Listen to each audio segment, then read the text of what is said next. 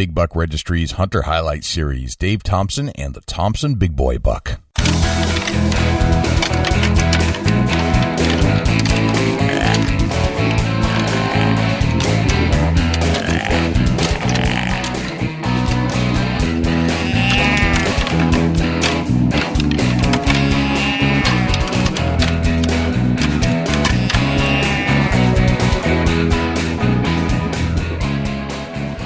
Big Buck Registry is a virtual museum of hunting stories. We preserve a piece of Americana by interviewing and recording hunters about their hunts and experiences from across the country.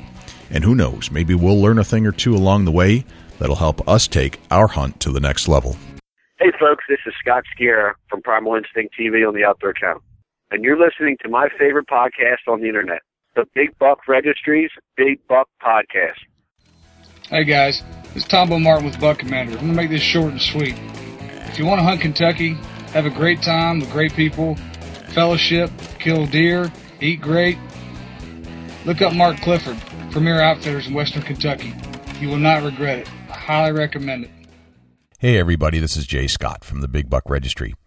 You know, every now and then we find a buck that has been posted on our wall of fame that sticks out just a little bit more than the rest. And it prompts us to invite that hunter onto the show to tell their story in their own words on the Big Buck Registry Hunter Highlight Series. So this week's guest is Dave Thompson, who's going to tell us all about how he harvested the Thompson Big Boy Buck. Hope you enjoy. Dave Thompson, welcome to the Big Buck Registry's Hunter Highlight Series. How are you? Just fine. How are you? Thanks for having me. Hey, man, we're psyched to have you on the show. So this deer you shot from Ohio, we got to hear the story behind it. Before we do, tell us a little bit about yourself. I'm an avid hunter. I've been hunting since I was 11 years old.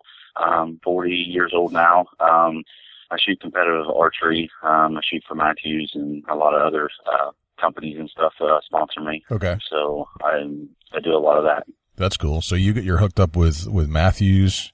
And when you say shoot competitively, what does that mean?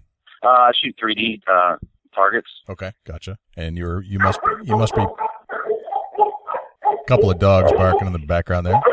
Yes. That's cool. What are the names of your dogs? I have a golden retriever named Sydney, okay, and a German shepherd named Molly. Very nice. So you must be a pretty good shot if you've got some sponsors behind you. I'm typically pretty good. All right. I shoot in semi-pro class. Well, that's good. That sounds like a pretty respectable class. Dave, where are you from? I'm from Logan, Ohio. Okay. And are you born and raised there? I was born in New Straitsville, Ohio, which is about 15 miles away. Gotcha. When I turned 18, I went to the Marine Corps, and when I got out of the Marine Corps and stuff, I spent a couple years doing construction, and now I'm a correction officer for the state of Ohio. Very cool. So how long have you been deer hunting?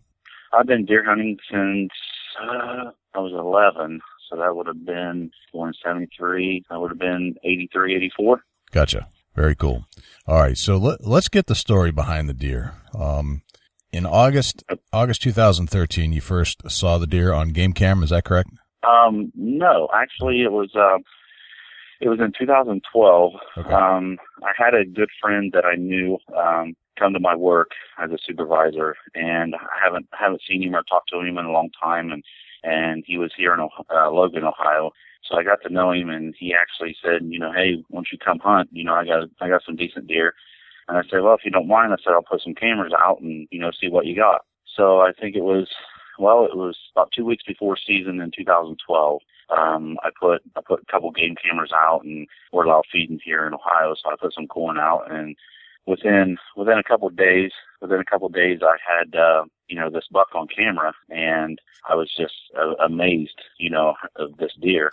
So I showed the landowner and my buddy, and he was, he's like, oh, I knew that deer. I've seen him around here a couple of times, and he's been around here for a couple of years. And so one thing led to another, and I actually tried to set up a blind and stuff for the landowner to kill it. Okay. I had him coming in really regular, and I said, hey, hunt on this wind, and he'll come in.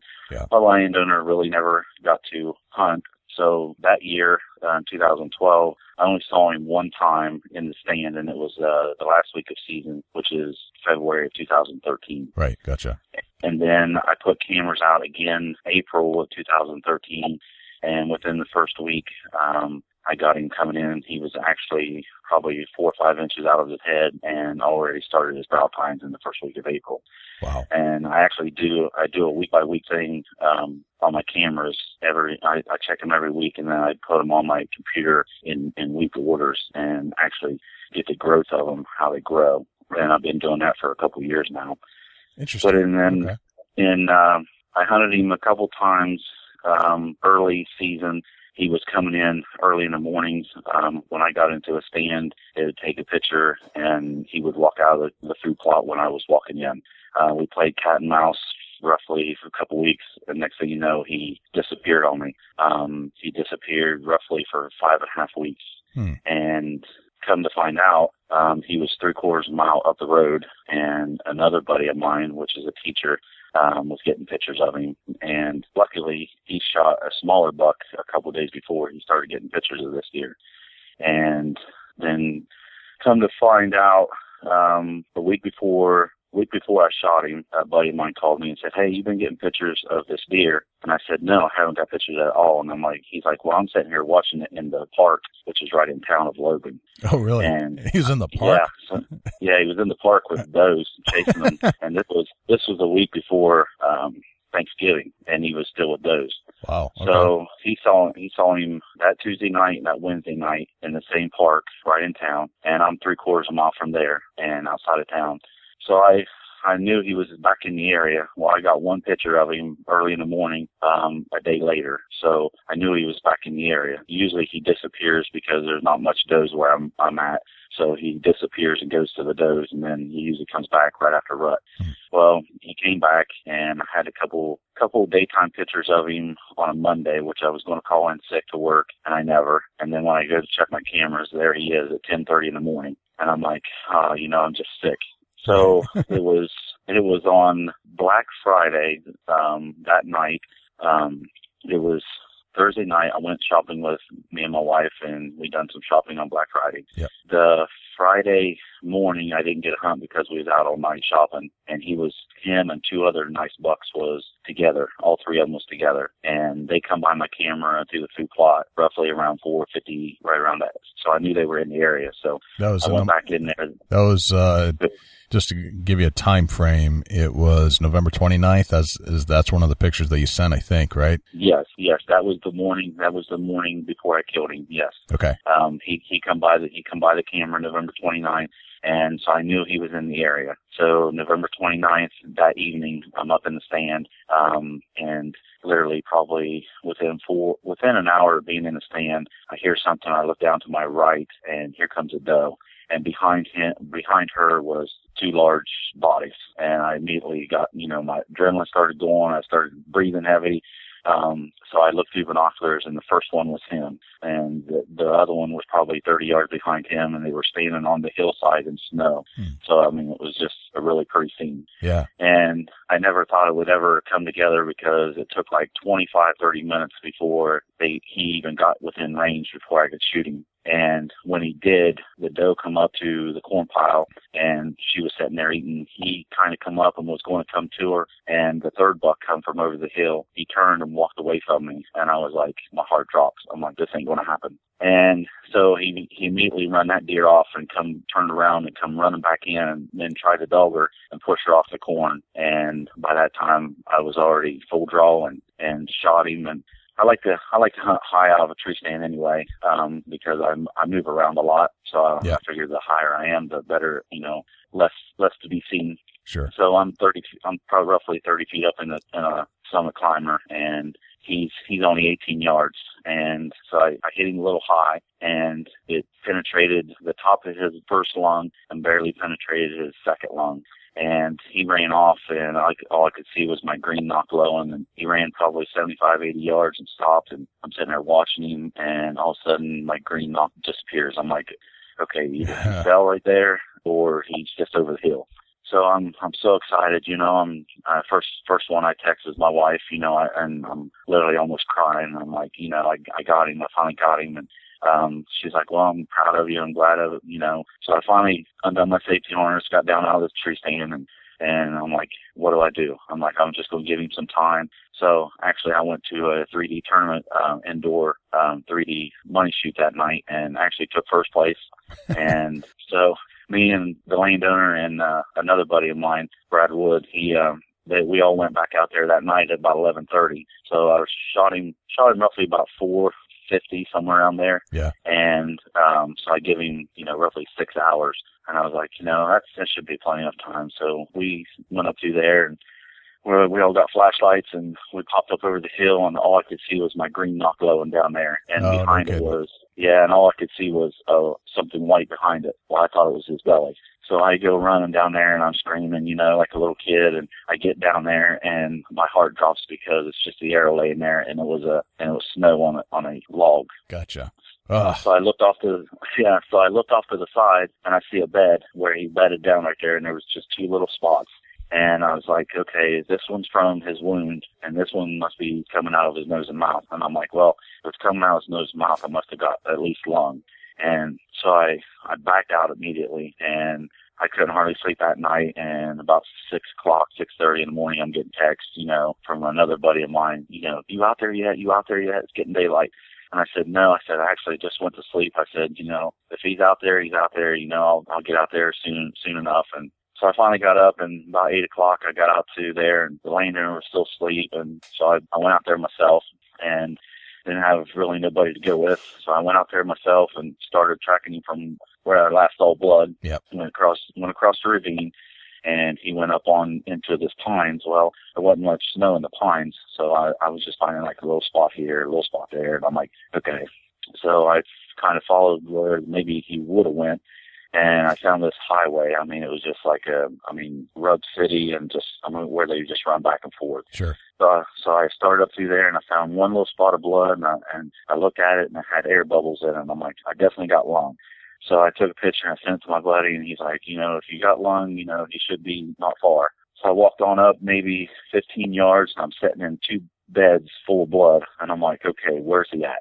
You know, so I'm looking, I got my binoculars, I'm looking over on the snowy hillside, and I'm looking, and I pull my binoculars down, and he's literally 8 yards in front of me, laying away from me, but he's got his head propped up on a log. And I'm like, I immediately just froze, and I started, you know, breathing real hard, and I'm like, okay, is he breathing? So I sat there and watched him probably 15, 20 seconds, and he didn't take a breath. Yeah. And I was like, okay, so I went to step off to the side, and when I did, it must have brought life back into him. Up he come, he got about 3/4 of the way up, Whoa. And he collapsed. Yeah, so it scared me.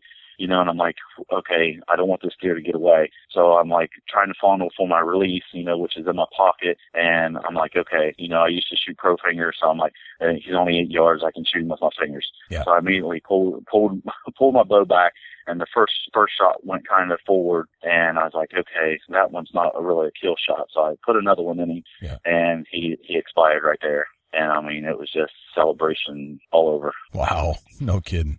So from beginning to end, how many years of a relationship did you have with this buck? I had 2 years with this buck. At the end of the first year in 2012, he actually got shot through his front shoulders, up by his shoulder blades. And on your Facebook website, I actually put a picture of him in 2012 where he got shot. And he never had no scar. He never had nothing, because that's the first thing I look for. You know, after I shot him, I'm like, you know, where's these scars at? Because I want to see how close it was to, you know, someone killing him. And I could not find no scars whatsoever. Interesting. But you could see it. You could see it up close? Yes.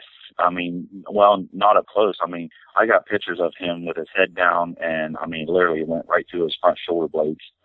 You know, from one side to the other. I don't know if it was an archery wound or, you know, muzzleloader. I have no clue what it was. Interesting. So he had been shot before, and there was evidence on when you harvested him of something.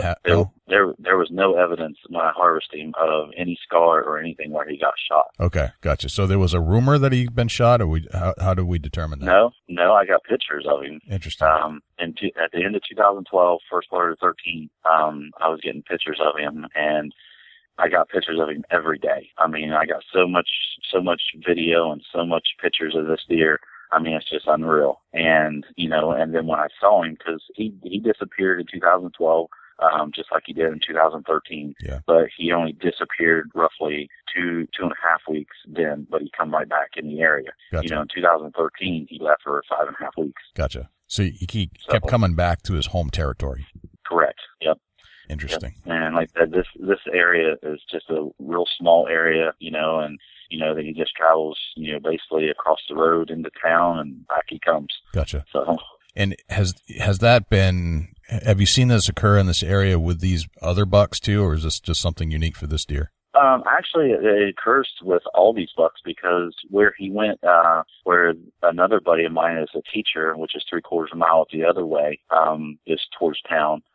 He saw every buck that I had on camera. Okay. So they travel up that way to the does, and then, like I said, they kind of go down into town, and then they circle right back around. Interesting. So they kind of have a routine that you've patterned over the years. Yes. Gotcha. Well, tell us just a little bit about your deer setup or your hunting setup. What do you use for like scent control and your bow and your arrows, and how do you prep yourself for the day of a good hunting experience? I'm a firm believer in scent control. You see all these, and I'm from the sticks, and I see all these hillbillies and everything. They go out in camo, jeans, or just and kill big deer. I'm a firm believer. I do it from the beginning. I throw my towel in scent control, and first scent or whatever in the dryer. So I start off with doing scent-free bath and scent-free drying off with a towel. Then I go into, I don't get dressed until I get out there. I get out of the car, I spray down, I put my scent lock suit on, I use scent blocker. Yep. And from there, I walk back, which is a short walk back to my stand. And sometimes I hunt the food plot, which I got a lock on. And then sometimes I just use the climber, and, I can go in between the two places that I feed, which is only about 60, 70 yards away from each other. Then, but my setup, I shoot, like I said, I shoot all year. I go right in from competitive shooting, right into hunting setup. Like I said, I shoot for Matthews. Last year, I used a MR7, 64 pounds. I shoot for Carbon Express. So I shoot the Maximum Blue Streaks 250s. I shoot for, Rage. So I use the hypodermic needle, yep. To kill him with. And it's just a pretty much lethal combination. I do all my bow setups myself, work on a lot of other people's stuff, and, I make strings and everything. So I'm pretty prepared once I get into the woods. And, I know that, some people will not make a shot after 25 or 30 yards, they'll pass. And I'm pretty confident up to, 50, 60 yards out there that, I'm going to make a good shot and a lethal shot. Gotcha. I'm not, unless there's a lot of brush around, and I won't make that shot. It's got to be a good shot before I make it. Gotcha. So you'll be patient for that right shot. Interesting. Yes. Oh, how about your boots? Are your boots rubber? Yes, I use rubber boots. Okay. Yep. I'm a firm believer in rubber. Like I said, a lot of people just throw on a pair of boots and go, and I keep everything in a scent lock, bag, and gotcha. I go from there. I shoot for Scott and CVE, so I shoot, shoot their sight and shoot their release and everything. I'm pretty confident in my equipment. How often do you practice? I usually practice about every day. Every day? Every day, yep. Every day I go out in my backyard, and, I got a 4x4 target back there, and, I'll shoot at that. And I got a Glendale buck, when I go to put my practice broadheads on, I'll shoot at that. And I'll usually shoot anywhere between, 40 to 60 arrows a day. And, sometimes, due to, home life and everything, I don't get to, but for the most part, I like to get out there at least once a day and shoot a little bit. If not, I'm in my garage making strings or, tinkering around. Gotcha. And how many arrows do you take with you when you go to shoot the 60 arrows a day? I usually have 5 or 6 that I practice with, and then I usually have I have an arrow quiver of 5 that I keep off to the side, and I'll shoot those 1 or 2 times and make sure they're hitting the same as my practice arrows. Yep. And that's how I do that. So you do somewhere between 6 and 12 rounds of 5 arrows each, thereabouts. Yep. Gotcha. Yep, and that's about all you need, and it'll keep your and I like to shoot longer distances. Yeah. Between 50 and 60 yards. When I'm practicing, because it makes those 20 to 30 yard shots even more better. Right, a little more simple. If you had one tip to leave with the community of the Big Buck Registry, what would it be to make you a better hunter? Prepare. I mean, don't just go out there and think that you're going to luck. And some people do luck into, find a deer and everything like that. But, I feel that the more preparation you have, the better your statistics is of killing a big deer. Because once you screw it up, like I said, usually you don't have a second opportunity at that big buck. Right. Very cool. Well, Dave, thanks for spending a few minutes and telling us the story behind this fantastic deer. Did you give the deer a name? No, I really didn't. A buddy of mine, give me a name for it, because I had so much fits with it, and I really can't say what he said it was, but I just but I never really give it a name. It was just Big Boy, basically is all I ever called him. Big Boy. All right, well, excellent. We'll use Big Boy from now on. But like I said, once I killed him, and I had a tremendous taxidermist, Eastside Taxidermy in Lima, Ohio, and he's a really good friend of mine. He was with me in 2009 and 2010 when I shot a 218-inch buck and never recovered him. And he's the one that mounted it for me, and he just did a tremendous job and put it, like he was sleeping, like I told him the whole story and how he was just laying there, and with his head propped up and everything, and he just went with it, So he did a half body and put it on a pedestal, and that pedestal kind of rotates around, and he put my picture on the back of it, and right. It's phenomenal. Yeah, it's a great mount. Really enjoyed seeing the pictures, and we're going to call it Thompson's Big Boy. How about that? And that sounds good. If you could, just I'll let you give a little promotion out to all your sponsors, so that I'm sure they'll like to hear this whole interview. So why don't you give just a quick rundown of your sponsors? I'd like to thank Matthews, Lancaster Archery, Carbon Express, Boning Banes, Alpine Optics, Scott and CBE for all they do for me. If it wasn't for them, I wouldn't be where I'm at today. Limb Saber's another one that I have that does a lot for me, and I just want to say thanks to all of them. Awesome. Well, we'll make sure that you get a copy of this and send them each a copy so they can get it onto their respective websites so that they can hear the story behind Thompson's Big Boy as well. Okay, I appreciate everything. All right, excellent, Dave. Thanks again, and we'll send you some links as soon as it's out. Okay, thank you. Yeah, take care. All right, bye.